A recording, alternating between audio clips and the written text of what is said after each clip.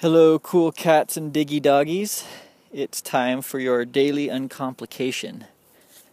I am doing my dandelion uncomplication meditation. I am out in the sun, in the cool air of spring, pulling dandelions in my garden. This is one of my favorite opportunities to uncomplicate. And I wanted to share with you the garden meditation that always occurs to me while pulling weeds to make room for the food plants and flowers to grow. So it's always interesting to me that as I sit here working away, even in my calmness and the peacefulness that this activity has for me, there is this profound violence kind of right at the tip of my experience as I dig this sharp piece of metal below the surface and cut the root of a whole plant that's growing. I'm holding in my hand this dandelion that I just cut its root. And even though it's considered a weed and they kind of take over, they certainly have uses. But by and large, for what I am creating in my garden, there's not enough room for all of these dandelions. And removing them is part of what makes the garden so beautiful once it reaches that balance of, food plants and flowers and the grass and stuff. But at the tip of my experience is this metal tool just severing life after life after life every time I pull one of these plants.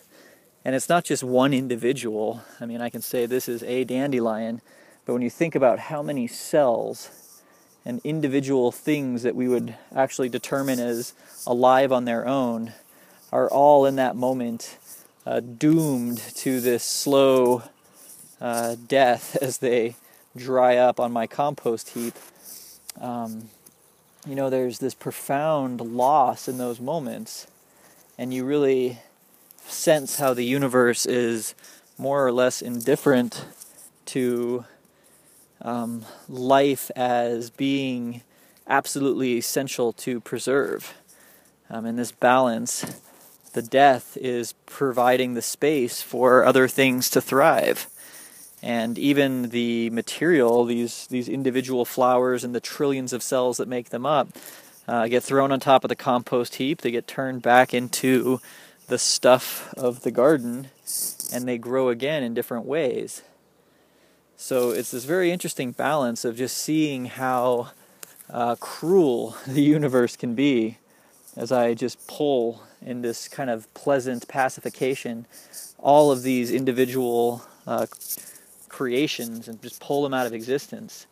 But then the beauty that even though that act is absolutely occurring, and you see it all over the planet, not just in the animal and vegetable world, but also in the human side of the animal world, and you can have a city just get obliterated by any number of things, disease or natural disasters or political strife, and all of those individuals who we put such a big importance on, an individual life that can just be snuffed out in an instant.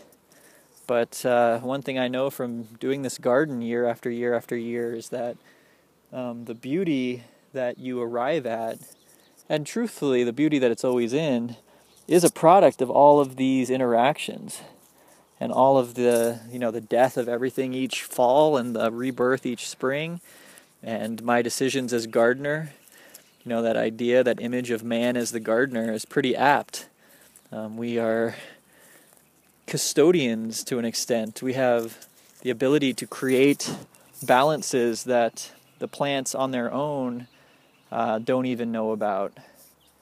And it's a very creative place to be. So that is my daily uncomplication for you, heaping more complex thoughts on the altar of uncomplication. But I encourage you all to enjoy your day, get out there in the sun, get dirty, have fun, and keep it simple.